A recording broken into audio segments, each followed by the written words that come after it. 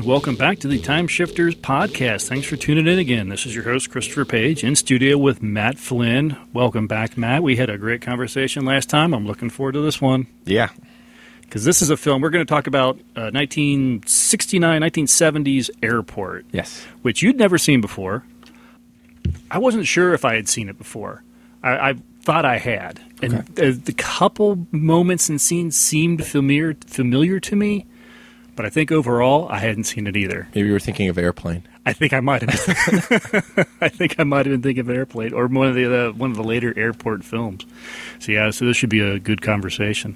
Before that, there is a couple little bit of news tidbits that came up. Some good, some definitely not so good. Some, well, when I say good, I just mean it's not as bad as the one that's bad. We'll start with the bad. Unfortunately, fantastic actor Roger Moore passed away since the last time we recorded. He was my first James Bond. You know, when I was growing up, his Bond films were the new Bond films. So that's the one I really recognized as James Bond before I went back and watched a lot of the Sean Connery films. And then I actually saw him in a lot of old television shows that I would watch. He did a television show called The Saint, which was a secret spy agent touring the European countryside, righting wrongs and driving a really sharp-looking Volvo. Sounds familiar. Yeah, it does. He was also in Maverick. He was also in, I think, there was a show called The Persuaders. And so a lot of television, lots of movies. Super nice guy from everything that I've read. Yeah, that's what I was reading, too. I was seeing some of his interviews after his passing that everybody was showing, and he just seemed like he was always engaging.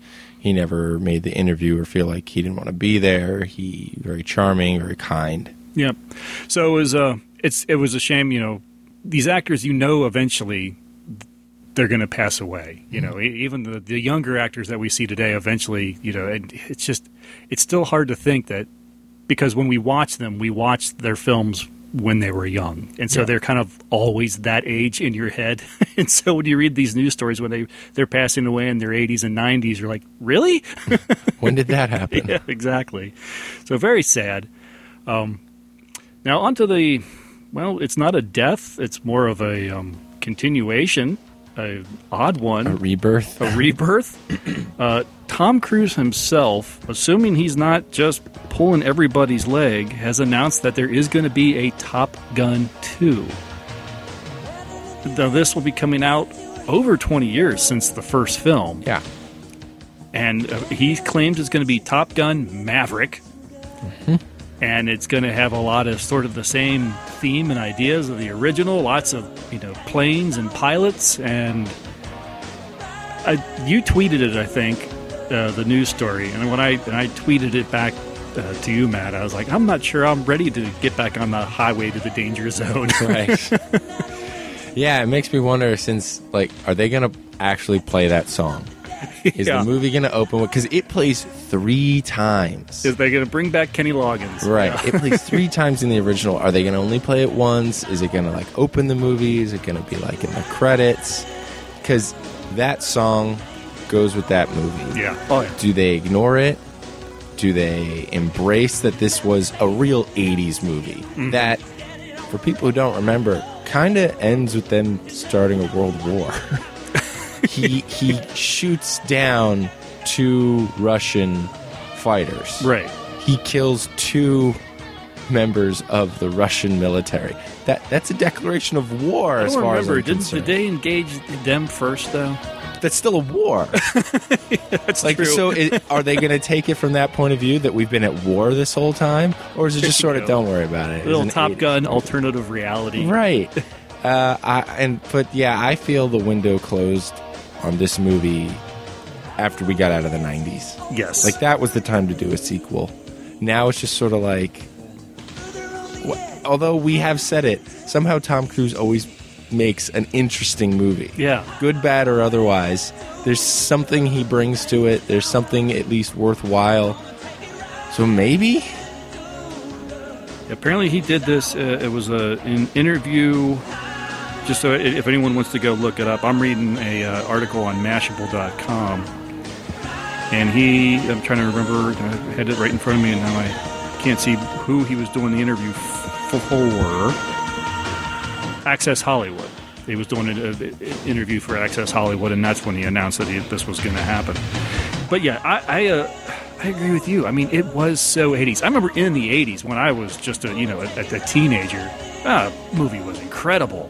You go back and watch it now. Yeah, you can see a lot of flaws with the film. Yeah. And it's a corny, cheesy idea. The premise, it's ridiculous. It is so ingrained in the 80s that if you're going to do any other movies based on it, it had to have been in the 80s. You're right. Yeah. Once you hit that 1990, I mean, things just changed too much. Right. And I remember reading a few years ago that they were talking about doing a sequel, and then it would be about, like, Maverick training the next group of pilots. He did go to Top Gun to teach. Right. And the whole point being because pilots are being replaced with drones, and so he's trying to show that, a person in the cockpit is still better than a person behind a control stick. And it's sort of like, how is that plot going to last more than 20 minutes? We had those again.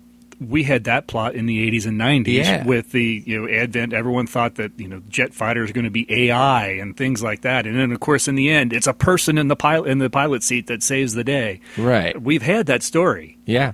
And now it's probably we're having that story with Tom Cruise. So it'll probably be good. It'll make at least $500 million. Yeah. So that's all the news. A little slow news period. Outside of that, I'm sure there was a couple other little minor things that came up, but those were the big ones that kind of hit our radar.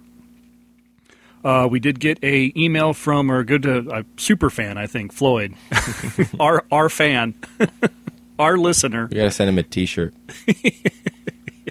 I'm the only one that listens to the Time Shifters podcast. Yeah, he listened to our episode on the Poseidon Adventure. He says that he really enjoyed the discussion of one of the greatest, if not greatest, disaster film of all time, The Poseidon Adventure. He said he liked the tidbits that we gave on how the things were done, how it was filmed, with the sets and the... He says, filming a movie and story sequence is practically unheard of. I remember way back in high school when my English teacher told me that no movie was actually filmed in story sequence. Guess she didn't know about Poseidon Adventure. He really liked our speculations on what happened to the surviving characters. So he's listened to many film discussions, and no one has ever discussed that. That just shows how good the writing and acting was, that you can come up with very plausible scenarios for what happened to the characters. I wonder if the actors thought of this to help portray their reactions to being rescued, which is interesting. We definitely, there was definitely some direction. I don't know how much was direction and how much was actors' choice. We talked about Ernest Borgnine and everything, how the looks on their faces when, there was definitely effort put into what was happening in that moment. Yeah, everyone had a different look on their face, so there's a different story to tell for each of them. He did mention, too, that when he saw the film for the first time, he saw it first run in the theater. Wow. So I'm a little jealous. I'd love to see that film in the theater on a big screen. Yeah. That would be cool. Especially the flip scene. That would be incredible. It would be very cool. There's lots of movies that kind of get these little revivals and get to go to the theaters, but, Poseidon Adventure, I don't think has ever been one. And that would be a great one. Some anniversary, or something has to come up, and we got to get that into a theater. And it's one of those, and I realized something watching Airport. Disaster movies tend to fade. They tend to be a product of their time. Yeah. And, they don't, like you said, they don't really get revived. Like, no one brings up Independence Day anymore. No one brings up Twister anymore. People don't compare a disaster movie to an older disaster movie. It's just sort of, here's the new crop of them. And that's it. And then they'll fade, and then we'll get to the next one in like 8 more years. Mm-hmm. So it would be interesting to bring that movie back to the theater because people who would go see it probably have never seen it. Yeah, good point. And so if you could sit in the theater with like 50 people who've never seen it before and just have that fresh reaction to things that are coming, you're just sort of like, okay, the boat's about to flip. Let's see how this goes in the room. Yeah. Well, and what's interesting, it's something, and this will come up when we discuss Airport. You talked about that, disaster film tends to be kind of a product of their time. I think Poseidon probably, outside of the fashion, I think ages better. Yeah. Than most, certainly better than Airport, which we'll come to. You go on a cruise ship, I think you pretty much see what goes on a cruise ship. Yeah. That hasn't really changed all that much. They're bigger. They have more. Maybe there's more than one ballroom now. Sure. But it's still people. They dress up for dinner. They have dancing. That's it. A ship's a ship. Yeah. So yeah, I think it would age actually a little better. I think it would do okay. I think people, like I said, the fashion is definitely firmly rooted in the time it was made. Nice turtleneck. Yeah, and I guess some of the characterizations and everything. Certainly, what was his name? Martin was definitely a 70s gentleman. Big bow tie. Big bow tie. And just his lifestyle and everything was definitely just felt very 70s. But as far as the actual film itself, I think it ages pretty well. But anyway, thank you very much for sending in that letter there, or their email there, Floyd. We very appreciate it. If anyone else would like to be not Floyd or be like Floyd and send us an email or an MP3 if you want to actually record your thoughts, we'd be happy to play it. You can send those to timeshifterspodcast@gmail.com. Any little comments on anything, any of the news stories or episodes we post, you can share on our Facebook group. Just go to facebook.com and search for Time Shifters. And, of course, tweet us at Movies at the Mat and at TimeshiftersPod. And with that, we'll take a short break for a promo for another podcast. And when we get back, we're going to the airport.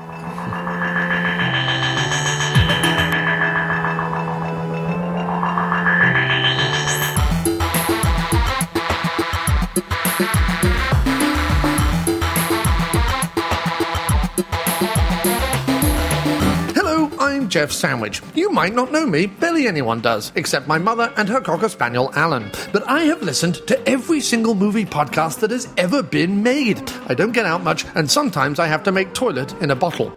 What did he just say, Marjorie? However, having completed this exhaustive research, it is my assertion that the After Movie Diner podcast, with its heady mix of comedy, movie banter, fandom, passion, beards, music, and voluminous thighs, is in fact the greatest movie podcast available anywhere, even Holland. Find the After Movie Diner podcast on Blog Talk Radio, iTunes, Stitcher, and aftermoviediner.com. Now, where's that bottle? Okay, we're back. Airport. I've seen it listed 1969, but I think the official release is 1970. Yeah, that's what Airport. I saw. I think the actual copyright on the film might be 69, but I think it was released in 70. And okay. So I was a little confused because, like, the DVD I got, it kind of listed as 69, but everything I see say 70 and Academy Awards for the for the 70s. So 1970, it does kick off the disaster film craze of the 70s. Yes. I don't think we'd have Poseidon Adventure if we didn't have Airport first. So initially, okay, you have not seen this. I think I did not see it, but I knew quite a bit about it. Maybe even more than you. I'm not sure. So my first question always is, overall, I mean, what did you think of Airport? Overall, I really liked it, but there were several parts that I had to pick at. Yes. Okay. I think that's fair. I think I would probably in the same boat. I was a little surprised that it was over 2 hours long. Yeah. For the 1970s, it's a long movie for the time period. I was impressed by that. Audiences must have really had to just be like, whoa. But I have to admit, first of all, I will admit that I was really kind of pushed things aside to make myself sit down and watch it knowing it was 2 hours. I have a hard time actually an hour and a half, it's kind of like, I'll sit down and watch that before I go to bed or something like that. That extra half hour, though, in a film, it makes me have to like sort of plan around it and schedule and kind of encourage myself, talk myself into watching it. But I have to admit, I sat down and started watching this thing for a 2 hour film. It moves along. It was a fast 2 hour watch. Yeah. I never felt like I was bored watching a 2 hour film. And I think a lot of that has to do with they pace it kind of with what the characters are going through. Like there's an emergency, we got to keep moving, everyone's talking quick, in and out of rooms, this, that, and the other. You're seeing different little stories go on. You're wondering how they come together, but then you see them come together. So it's kind of this fun puzzle that's getting put together in front of you, and you're just sort of like, cool. And then all of a sudden, he's got a bomb.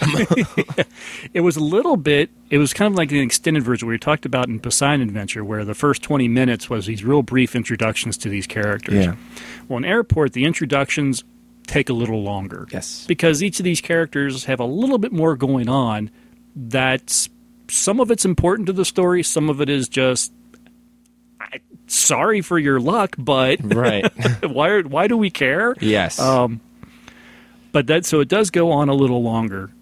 A lot like the Poseidon Adventure, I found myself going, if this was just a movie about one night in the airport, that it wasn't about emergency landing this plane, I would have been fine with that.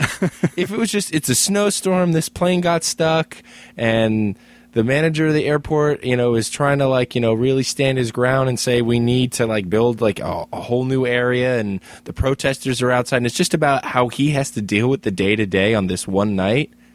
I'd have watched that movie, too. That was really interesting. And then they just decide to kind of throw this bomber in, and I'm just sort of like, all right, whatever. I'll go with that. We'll go with that. Yeah, this was another film where, or this is a film where there's kind of, it's almost multiple films rolled into one. Yeah. Yeah, you've got the in-the-air bomb story, and you've got the trials and tribulations of the airport manager story. Right. And I wonder if this movie was action written. film and soap opera. Right. Very much so. It was all the family drama for a lot of the characters. But I wonder if this movie was written one way and then some studio head came along and said, put a bomber in it. Put a bomb on the plane. Because the bomber does not show up, is not mentioned at all until 30 minutes in. Mm-hmm. That's pretty far. That's almost how a bad movie's made. You're sitting there going, I thought this was a movie about a bomb on an airplane. Right. It's 25 minutes. We haven't seen a bomb yet. Yeah, the guy just keeps talking to his kid and his wife. And right. Where's the movie? But I found it really interesting. I want to read just a brief synopsis. I pulled this, shortened. There was from on IMDb. It was written by someone who goes as L.A. lawyer. Sure. And I edited it down a little bit, but it was a good enough synopsis to get anyone an idea if they haven't seen it. The film encompasses 12 hours in the lives of the personnel and passengers at the Lincoln Airport. Endless problems, professional, personal, are thrown at the various personnel responsible for the safe and proper administration of air traffic, airline management, and aviation at a major U.S. airport. Take one severe snowstorm, have multiple schedules gone awry, one elderly transglobal airline stowaway, unreasonable spouses, manpower issues, frozen runways, and equipment malfunctions, and you get just a sample of the obstacles faced by personnel and passengers at the airport.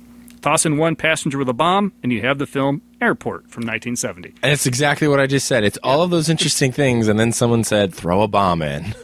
Now, the cast here, I had to actually print this off because it is a fairly full cast. Yeah. But it's not a cast that we have to go through every single person, whereas I think each cast member that we deal with in Poseidon Adventure was a little bit more important. There's really just a few that are highlights for Airport. Burt Lancaster and Dean Martin head the star list now. Now, these two, Burt Lancaster is enjoying a very good career, a movie career. Dean Martin is, he's Dean Martin. Right. I actually found him as kind of an odd choice for his role in Airport. It was just kind of why does that have to be Dean Martin? Right. This is the first movie I've seen with Dean Martin in it, and in any capacity. And at first he started off very goofy. Mm-hmm. He was making all these flying puns, and he's just oh baby, you got me in a holding pattern. It's what is this going to be him the whole time? Yeah. But then an hour in, he became really serious, really smart. He kind of became the hero of the movie. So yeah, he was a pleasant surprise. Yes. Yeah, I kind of felt the same way. That in the beginning, he is Dean Martin. Yeah. And by the end of the film, he's his character, Vernon Demarest, the pilot. It took him a while to figure it out. And they didn't reshoot, so... Burt Lancaster plays Mel Bakersfield. He is the manager of the airport. He is the one that has to deal with... Not only does he have to deal with a wife that does not understand that his job requires a lot of his time, maybe more than he really needs to put into it, is kind of the idea that we're getting.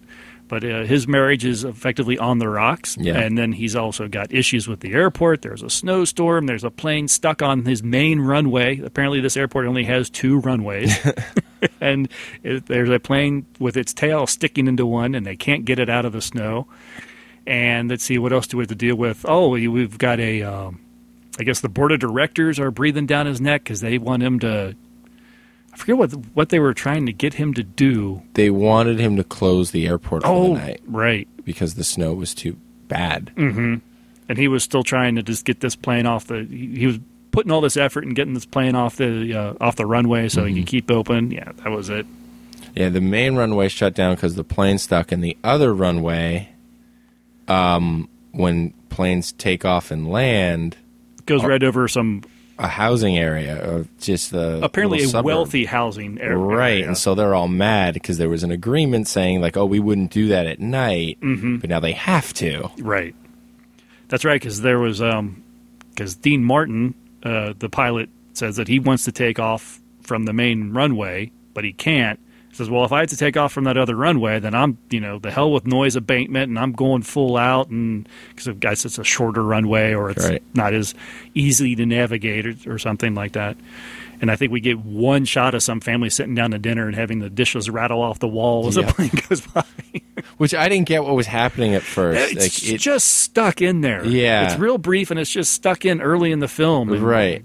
I'm like, what's going on? It took a while for me to realize, oh, I get it. Okay. Yeah. I thought it was just supposed to be a funny moment of, see, the plane took off, ha-ha. And I was like, oh, no, this is an ongoing problem. And it's actually even stuck into the point, too, where I don't think you even see any planes taking off. Suddenly you're just rattle. You suddenly just at a family dinner, and there's rattle on the plates, and it's maybe a 30, 40-second scene. Yeah. And you never see this family again. They have no bearing on anything. Mm-hmm. And it's not until after the fact when we start hearing people talk about noise abatement and the mayor's gotten complaints or something that we find out, oh, that's why that was there. See the protesters, and then they talk. It's like, you could have done this in a different order. It's one of those things I was picking at. Yeah, or you could have made that family maybe actually part of the film. Maybe the dad is one of the board of directors or something. Anything. Now we got Jean Seberg as Tanya Livingston. She's the assistant to Burt Lancaster's character there. And she is... Now, they have an interesting relationship. They work together. Do you get the impression that there is more to their relationship? In fact, we find out later that there is more to their relationship. But I don't think... And I found this interesting, is I don't think they were actually having a physical affair. No, it was definitely one of those relationships they didn't act on. Mm-hmm. They just... It was even a kind of an unspoken one, too. They knew how the other felt. They knew how they felt, but neither of them brought it up. One for professionalism and one for the fact that he's still married. Right. Which is very much kind of a product of his time, whereas if this movie was made now, they would be doing his office every 2 minutes. And I thought it was interesting, too, that I got the impression that she was really more of the aggressor in their relationship. Like, she was maybe the one that was saying, why don't we get together? And he's the one, no, I can't, I'm married. Yeah. And I might have those feelings, but I'm not going to do it. So so there was a couple times where it's like, well, maybe you don't, and maybe you should. And I'm like, oh, wow, that's interesting. She's actually the one that's kind of initiating the idea of this affair. Yeah. But again, I like the idea of them as a couple. Did he need to be married? Did we have to know about his marital problems? Did that stuff play in at all? No, it really didn't. It kind of pulled things down. It added to that extra time. Yeah, it filled the time, and it added, I guess, to his character. But it depends on what part of the film that you really focusing on. Right. I mean, the action film or the soap opera part. Yeah. If you made it that he was, I don't know, a widower, or he was just never married, but he wanted to maintain professionalism. If she was the aggressor and he was just sort of like, I'm your boss. We can't do this. It would have worked just as well, and it would have shaved like 20 minutes off the movie. Yeah, but saying that too, I think it's kind of nice having characters that are not just the two-dimensional, hi, I'm manager of the airport, and that's all I am. I like kind of having this backstory, this little bit of depth to the character, even if it isn't important to the overall story or the emergency that it leads up to, that's leading up to. I still like the fact that it makes these people a little bit more realistic. Okay. So I didn't mind it, and I think it was done well enough that it didn't keep pulling me out, I guess, of the movie. Yeah, it didn't pull me out either, but I just kept wondering, like, do I need to know this? Is this going to be on the test? Like, that kind of thing. Yeah. All right, fair enough. Now, we also had Jacqueline Bisset, who was one of the stewardesses, Gwen, who was having an affair with Dean Martin, who is also married. Yes. He didn't care. No. You get the feeling that Gwen was just one of many. Yeah. Oh, yeah. Yeah, he plays the stewardesses pretty bad there. And you get the feeling that maybe his wife, who was played by Barbara Hale, probably knew and certainly found out in the end. Yeah, I feel like she definitely knew, because the other thing is his wife is Mel's sister, just to add to the soap opera. Oh, I didn't even realize that. Oh, yeah. I missed that. Yeah, because he says, "Oh, my brother-in-law."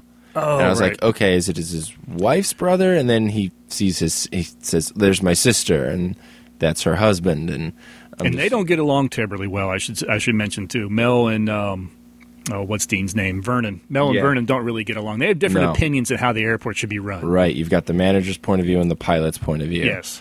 And they don't get along, but again, this is very much in that 60s, 70s mentality of no one raises their voice. There's no punching. There's no violence. It's just sort of like they're very polite in how they tell each other off, which I thought was refreshing. They each have their digs at one another, right? But you never think that these guys are going to end up, rolling on the ground fisticuffs or anything like that. And they're just going to sit there and stew at one another, and they just tell each other off, and they're very articulate, and it's just sort of like, this is kind of funny. Yes, it is. But yeah, the wife, I got the impression that she knew, because she even has that line of like, oh, anytime one of his girlfriends gets serious, that's when he starts waving his wedding ring around, and that's when he gets out of it. It's like, so she's kind of not content, but she's complacent in him that he's just running around. Right. Let's see, who else do we have here? Oh, well, George Kennedy as Petroni. And this is the character. This is the guy that is going to carry through to all four of the airport. Oh, really? Yeah, he plays a role. This character, Petroni, shows up in all the airport films. And all played by him? Yes, Great, all George Kennedy. He was my favorite part of the movie. I wanted more of him.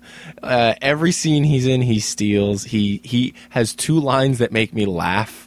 And yeah, I couldn't get enough of him. He was really great. He is the engineer, the guy they call to try to get this plane off the stuck plane off the runway, and then they end up using him to he's everything that you need to know about a plane. Mm-hmm. Petroni knows. Yes. I mean, he's got it. He knows how they're built. He knows what they can take. He knows whatever's on the book, and then at anything more, whether that book is lying, right, or if that book is saying, oh no, it can take more, or it can't take that much. Petroni knows it. Exactly. And yeah, he has those lines of just like, I've taken him apart, and he said he was in like the Air Force. So he's one of those guys who's like, don't tell me what it's supposed to do, tell me what it can do. Right. And when they're first trying to get the airplane out of the snow, and he's standing in the cockpit, and they got the pilot who's supposed to taxi it off the snow, but the pilot doesn't give it everything it's got, and they have a quick... He's the one guy who gets in an argument, and he's loud about it. Yeah, everyone else is calm and is keeping their composure, and he will get in your face, and he will get wag his cigar in your face, in his mouth. And the pilot is just sort of like, I've got 30,000 miles in the air, and you got 2.5 on the ground. I loved that line. Yeah, 2.5 feet on the ground, yeah. Yeah, that was awesome because he just rips him a new one. I told you to give it all. She'll tear the nose cone off. I know what it'll do. Right. It could take it. Yeah, it's so good. You got $2.5 billion maybe it was only $1 million then. I don't know what it was to build up a 707. I think he said it's an $8 million plane. $8 million and he plane. was trying to save it. Because he knew the only other option was to push it and break it. Yeah. And they were saying if you give it everything, it'll break, and he's going, well, that's not true. This thing can take anything except being pushed by a plow. Yeah, I should mention this is as good a place as any just to break in and to talk what is often considered kind of like the real star of the film, which is the 707, Boeing 707 airline, which apparently they actually got a plane leased to them, though they were actually able to use a plane for all the runway shots, and pulling it out of the snow and all that stuff was an actual plane that they got to use and play around with. Yeah. Thought that was really cool. It was released to MCA Universal Pictures from Flying Tiger Airlines, which now merged with FedEx for the filming of exterior shots. And after the filming was completed, the aircraft was returned to the Flying Tiger and was later sold, going through various owners before meeting the tragic end when it crashed on a landing approach in 1989 in Brazil. Oh, wow. So the poor plane doesn't exist anymore. That's a shame. Hope everyone was okay. No kidding. Well, I take it was used for transport of goods rather than people, Flying Tigers and FedEx. And Sure. So I'm assuming it was all similar. We do have some other stars to talk about. Helen Hayes as Ada Quanzet. She was the elderly stowaway. Yes. And this is something that we'll go into as far as, man, air travel has changed. Yeah, you couldn't translate that to now. No. At all. Just the fact that people are walking up to the gate to meet there. You can't do that anymore. No.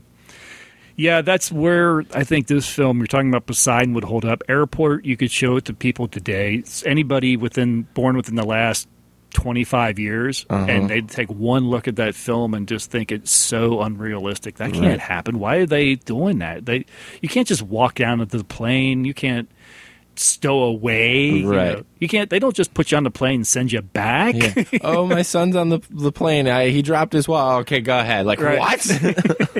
They would tackle that lady in a second. Well, the whole thing is that they discovered this woman when she was getting off another plane, and so they were just going to put her on another plane and send her back. That was it. That was it. That's all they was going to do. There's no police. There's no charges. No TSA. This is like, wow, it's changed so much. She would be detained for days. How many planes were you on?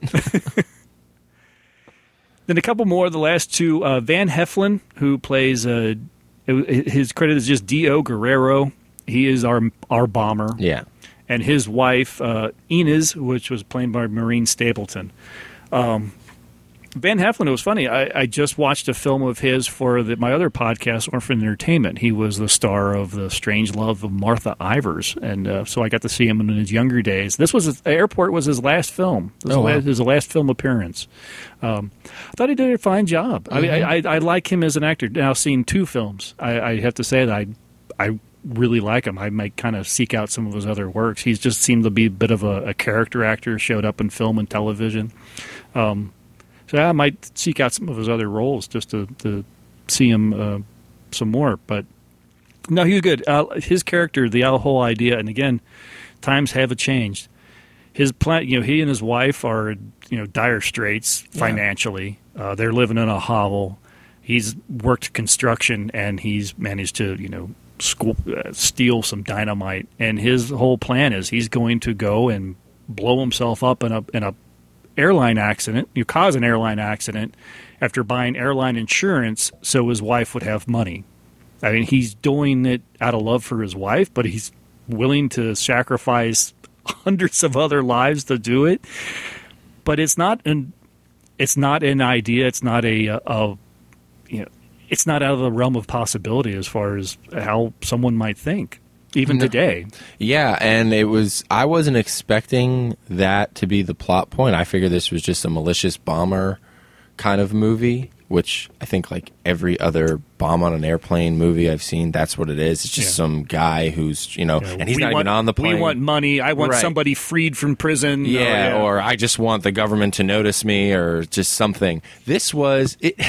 Even though it's terrible, it's horrible, he's the bad guy, but he's a bad guy you sympathize with. Mm-hmm. You understand what he's going through. He's not doing it because he's evil. He's actually doing it, in his mind, for good intentions. Right. He's doing it for his wife. They had to send their kids away. He's doing it so they can come back home. And it's you're just sort of like, I don't want you to do it, but I'm on your side. Mm-hmm. He became, there were no real black and white bad guys in this movie, and I didn't see that coming at all. I mean, once I saw what his plan was, I was like, this plan makes sense. I get what he's doing, and I feel sorry for him. Mm-hmm. I don't want anyone to tackle him or hurt him. Like when Dean Martin was trying to talk him down, I'm like, give the bomb back. Just give the bomb back. I want you to be okay. Uh-huh. That's jumping near the end. We should talk a little bit more about some of the stuff that goes on in the beginning. Yeah, like we said, there is a lot of family drama and personal conflicts and stuff that go on in the soap opera portion of our film. Like I said, Burt Lancaster's character is dealing with his wife. His wife thinks he spends too much time at work, and we get an idea that, especially during a snowstorm, that his work does take a lot of time. He has to be on call. There are emergencies. There are people that need his instructions on what to do. And maybe he could delegate it more. Maybe he chooses not to. I think we get the impression that we're meant to get the impression that maybe he is choosing not to delegate some of the authority to have an excuse to stay at work versus going home, because he doesn't love his wife. He even says as much to his assistant, to Tanya. She suggests that maybe you love your wife more than you think you do, and he's like, we don't share anything but an address. Yeah. That was a good line. Mm-hmm.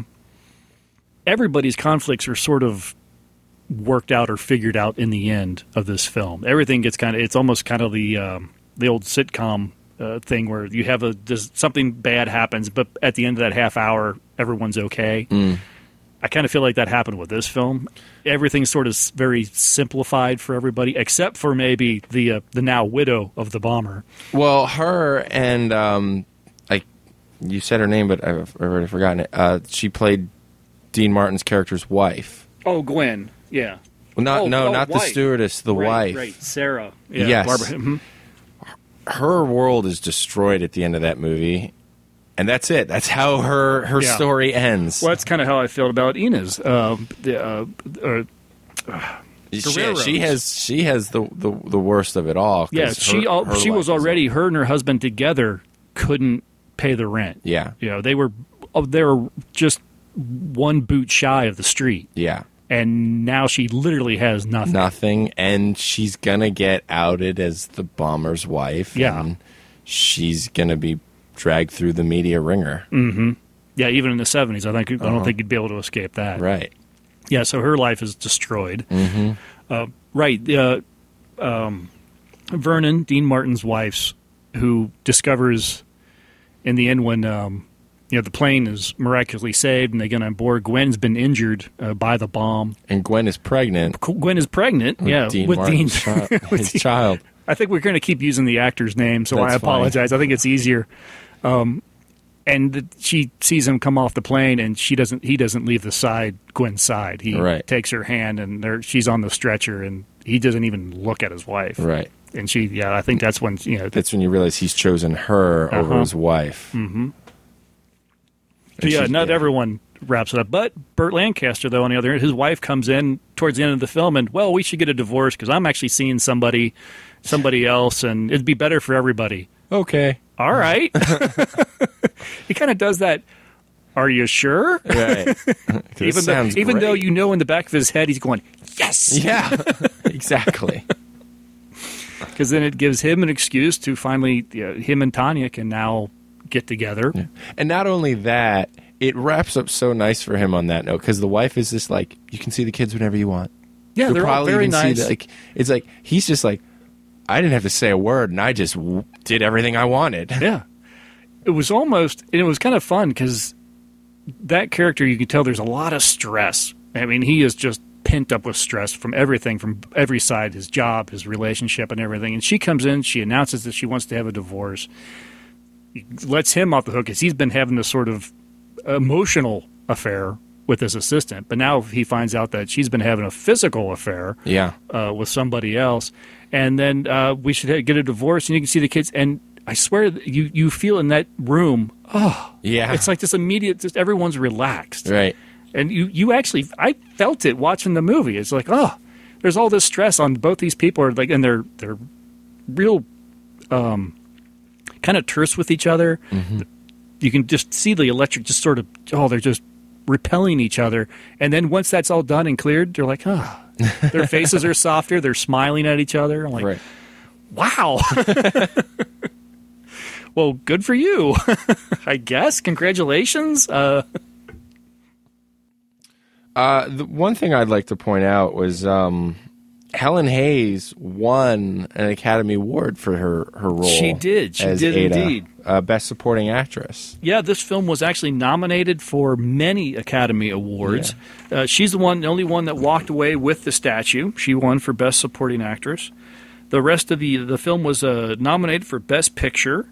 It was nominated for a Best Actress for Maureen Stapleton, which was the was the wife of the bomber for very little role too. Yeah. I mean, she was in it less than Helen Hayes was. Yeah, much less.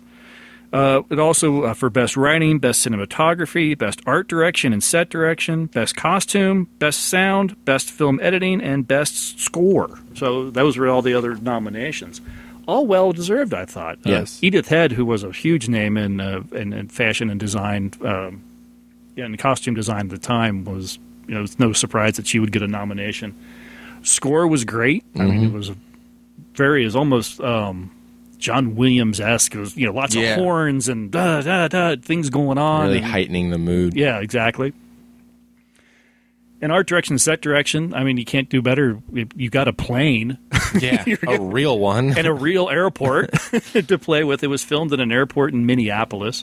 They filmed it there, all the exterior on the runways and stuff. They filmed it there because they figured lots of snow. We need the snow.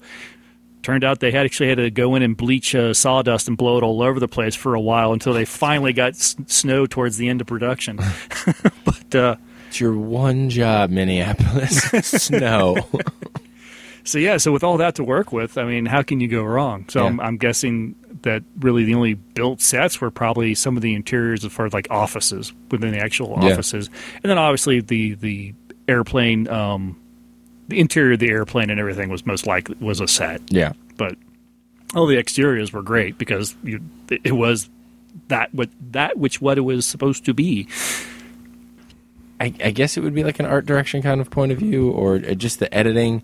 The one thing, sometimes it worked for me and sometimes it did. It was when they would like splice the scenes. Oh, right, the conversations. The conversations. I was wondering how you'd take that. Yeah, like when it was like a half screen thing, it worked for me. But like the parts where you're in the cockpit and you've got the one scene of the pilot on the right and the pilot on the left, but then the air traffic controller is plopped in the middle in the circle. I was like, "Whoa, Brady Bunch!" Like, that didn't work for me at all, and it kept happening over and over again. I go, "This has to stop. This looks goofy." He's just in this like little oval in the middle of the screen. I'm torn. I think that works better sometimes than the constant flash back and forth between two conversations. I think it works better than you only get the one side and you get somebody, "What's that? I should do this. Are you sure that's right? Do you think it's right?" Okay, those I hate the one-sided fake phone conversations. So if that's all your only choices, I guess what they did is fine, but it feels dated. Yeah. You could have also done the thing of you're hearing air traffic control, but you don't see them. Yeah, that would have worked too. So you still get that full conversation. I don't think his face in the middle of the screen. Definitely with the air traffic control, you could have played with it a little bit. You could have pretended like they were on a speaker, or like you said, you were just eavesdropping on the radio communication. And, you're just hearing what they're hearing. The phone conversations, I don't know if you could have done it. No, I liked it with the phone conversations. It was mostly not so much that they, the split. I liked the split because it was symmetrical. It was even. It was just that circle in the middle of the screen between the two of them. It visually was not pleasing. Right. It was a little weird, and it was, like I said, I think it does. It's one of those things that sort of helps date the when this film was made kind of thing. Yeah. Throw aside the obvious differences in the airport activity and what you can and can't do on an airplane and take on an airplane. Did you like the stowaway? We're sitting there with their knitting needles on the plane, and everyone's walking through the airport like skis and smoking on the airplane. And the smoking. There is not a single scene in this film that did not have an ashtray or a cigarette. Yeah. Amazing. Acting overall, I think, was great. Yes. It was a good, strong cast. Like I said, I think Dean Martin was a little too Dean Martin comical, maybe, certainly in the beginning. I blame this more for writing, and it's a funny scene. You can see where something like this would be lifted for a comedic take.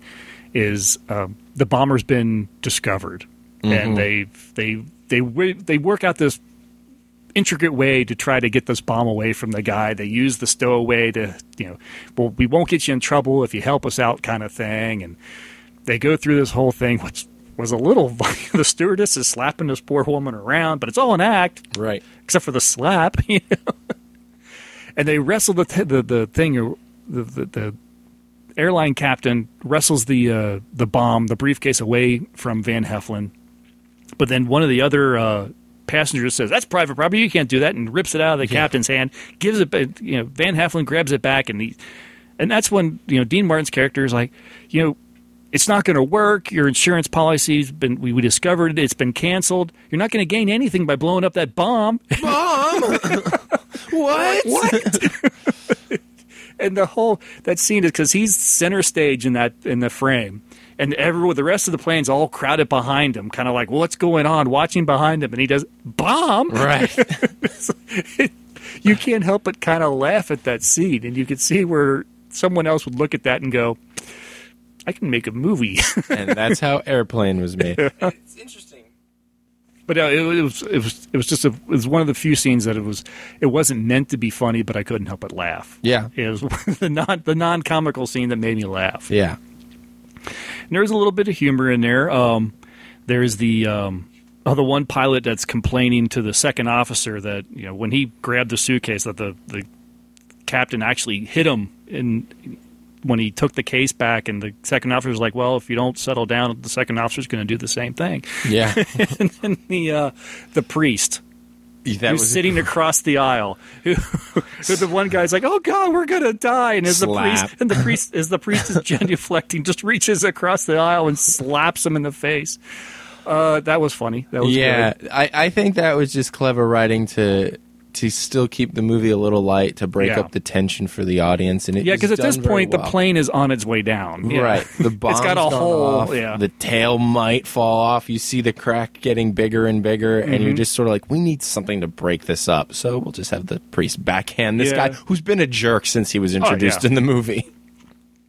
I like that the fact, and again, you seem to have...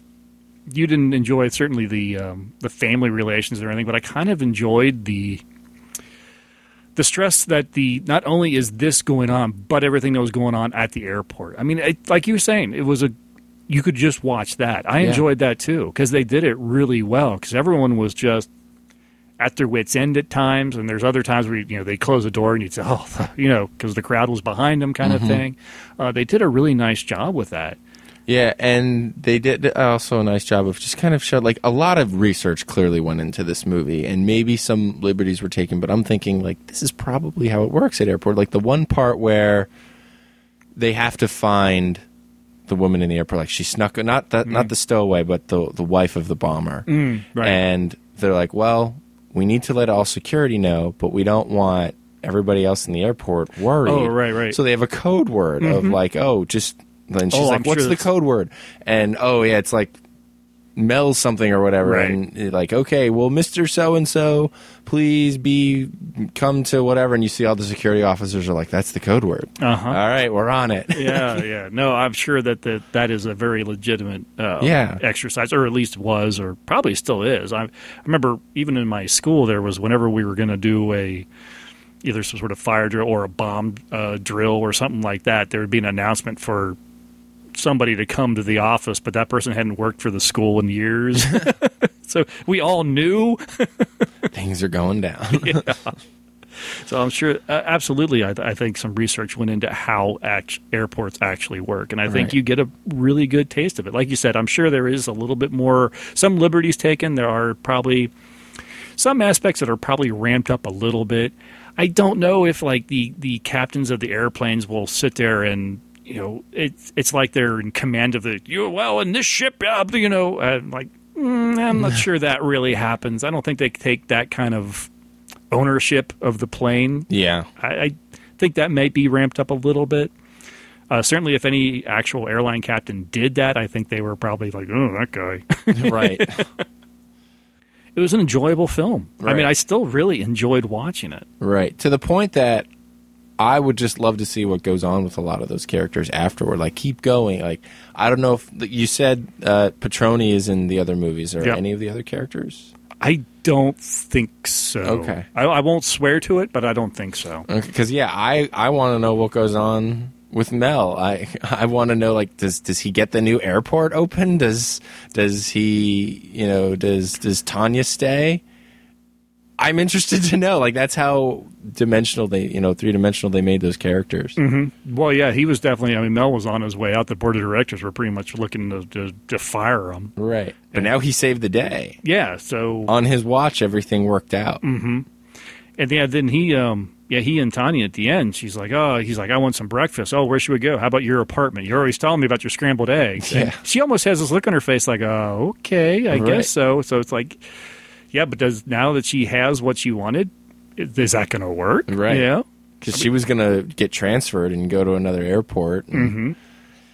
It was a little forward of him, though. It was just sort of like, you cook for me and then something else. Yeah, exactly. Then dessert. Yes.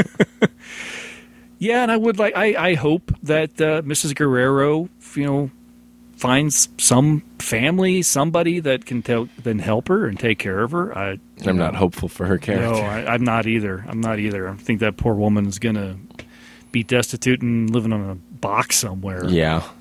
The other family members, other families that are breaking up and divorcing, they will do so. And I definitely think that Mel's family will be better. His daughters will be better off. Yeah. Certainly, the stress was working on. The one older daughter moved out. Went to a friend's house or something. We get all kinds of interesting information in this movie about these families. It has nothing to do with the plot. Mm-hmm.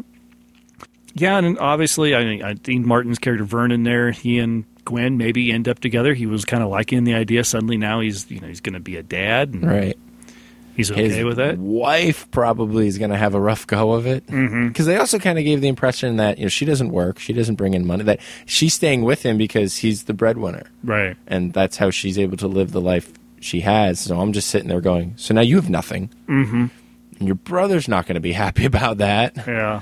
That's kind of why I want to know what goes on. What happens next? Because you figure there's going to be a big fight that's going to affect the airport. Mm-hmm. And so I don't know. I guess I got pulled into the soap opera. Yeah, I don't know if I want to be on Vernon's flight when after the divorce lawyers are done with them. Right, exactly. Yeah, if you look at the right side of the screen, you'll see the house that I used to live in. Boom!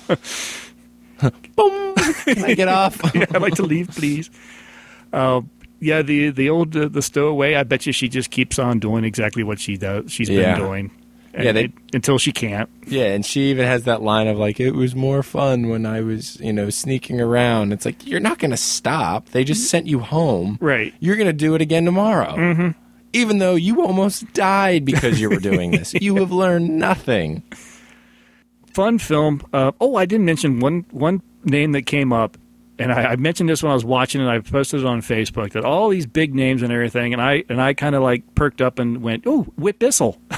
Whit Bissell is a fantastic character actor who's been around since the 40s or 50s, going all the way back to like The Creature of the Black Lagoon. He's been in so many great films, both and television. He was the man that was sitting next to the old woman. Oh, okay. The third seat on the aisle. Uh-huh. That was Whit Bissell. He's just very recognizable if you watch a lot of films from the 50s, 60s, 70s, even he's just kind of like one of those characters, one of those actors that like, that guy. I didn't recognize him, but okay. Yeah, well, he's been in... he did stand out because you're just sort of like, is he charming this old woman? Like, he's like, I'll buy you another drink. Well, I think that's pretty much how that woman lives, is just charming the pants off people. Well, not literally. Hope not. Who knows? Live and let live. Yeah, but I'm glad you enjoyed it. I'm glad I enjoyed it. Like I said, I thought I'd seen it. I don't think I had. And maybe because it is a 2-hour film, it probably didn't make it on TV as often as maybe a shorter film did. Yeah. But yeah, it was a good time. I'm glad in the end most everyone comes out unscathed. Most. Not all. Hopefully Gwen's eye's okay. Oh, we didn't think about that. She was injured. She had shavings in her eyes, splinters. Yeah, don't know. They think she can save the eye. Right. That was optimistic for her. I imagine she recovers fine. She and Vernon get together. He leaves his wife. Yeah. But she sues him for everything he's got. Yeah, exactly. So now he's got his wife and his new baby and no money. But how long will that last before the next, 25-year-old stewardess shows up? Yeah, exactly. But yeah, I think that's going to do it. This one was probably a little bit more scattershot than Poseidon Adventure, and I apologize for that. But it's just because there is a lot goes on through this film, and it jumps from the action in the air to the drama on the ground, and sometimes that drama has something to do with what's in the air, and sometimes it doesn't. We'll be throwing the fact that they've got to get that plane off the runway because that's the only run that they can land the plane that's coming down because they're not sure if they can turn it without ripping the tail off. Yeah. There's a lot that goes on. I mean, it really is, but it's kind of neat the way they do it, that it isn't just all... It's not all bam, bam, bam. It kind of jumps back and forth. You have to follow the film, and I think that what kind of makes that pacing work, and makes it an easy watch. Yeah. As we explain it, I feel like people would think like this doesn't sound like a good movie. No, we're not doing it justice. No, we really but aren't. it's hard to explain this movie and do it justice. But it works. All of those running parts, even the parts to pick at, it's like, but it doesn't take away from the overall movie. It really all works as a cohesive thing. And some things they mentioned that never come up again. But it's just to sort of show that this airport is a running machine. And I think it was an appropriate title. This is not Bomb on an Airplane. This is Airport. Yeah. This is about what goes on at the airport. Whether or not that plays to the problem, this is still stuff they have to deal with, which adds to the stress, which adds to, and there's a bomb on a plane? Great. Well, I think that's going to end our discussion on Airport and kind of wrap up our discussions on disaster films. There are so many other disaster films. We really stuck to sort of this little small window of the disaster films in the 70s. There are so many we didn't really, in our general discussion, we kind of went through and discussed some of the other ones. But as far as our actual watching and focusing, we kind of stayed in the 70s because I think that is kind of the best. The best. It's the high point. I really think it is. That's like the apex of it. It all worked up to the 70s, and then it kind of petered down after that. A few, the 90s little had its bumps. moments. Yeah. Maybe one day we'll talk about Twister. Yeah, I think so. I just need, just give me an excuse to watch that film again. I just love that film. But I think we have discussed, and we're going to go, and I think it's going to blend really well into this. Our next round of the discussions, we're going to go ahead and talk about the spoof film. I wonder what we'll watch. I wonder what one of those films will be. I think we have to, after watching Airport, we have to watch Airplane. Yeah, and I think the reason we watched Airport because we knew we were going to watch Airplane. So next time, general discussion on spoof films, just all the spoof films we've seen. Kind of count. I think we can actually kind of discuss what we really consider a spoof film because I think there's a gray line that falls on that some films fall in that it's definitely sort of spoofing without being you can't necessarily point a finger at one particular film or genre in some films. So it's like, is that a spoof or is that just a comedy? But we'll go into that a little deeper the next time we talk. We'd love to hear your thoughts on your favorite spoof films because I'm sure you've got them. Everyone has got favorite spoof films. I don't know if I've met anyone that doesn't like a spoof film. It just means they haven't seen the right one. Yeah, maybe that. Yeah, that's true. So anyway, that is going to do it for us. Matt, thank you very much. Fun as always. And we will talk to everyone next time. Like I said, send it to any feedback or thoughts on the spoof films or our discussion on disaster films to timeshifterspodcast@gmail.com. Join the Facebook group. Tweet us, Movies at the Mat, @TimeshiftersPod. Look forward to hearing from you. Until next time, bye all.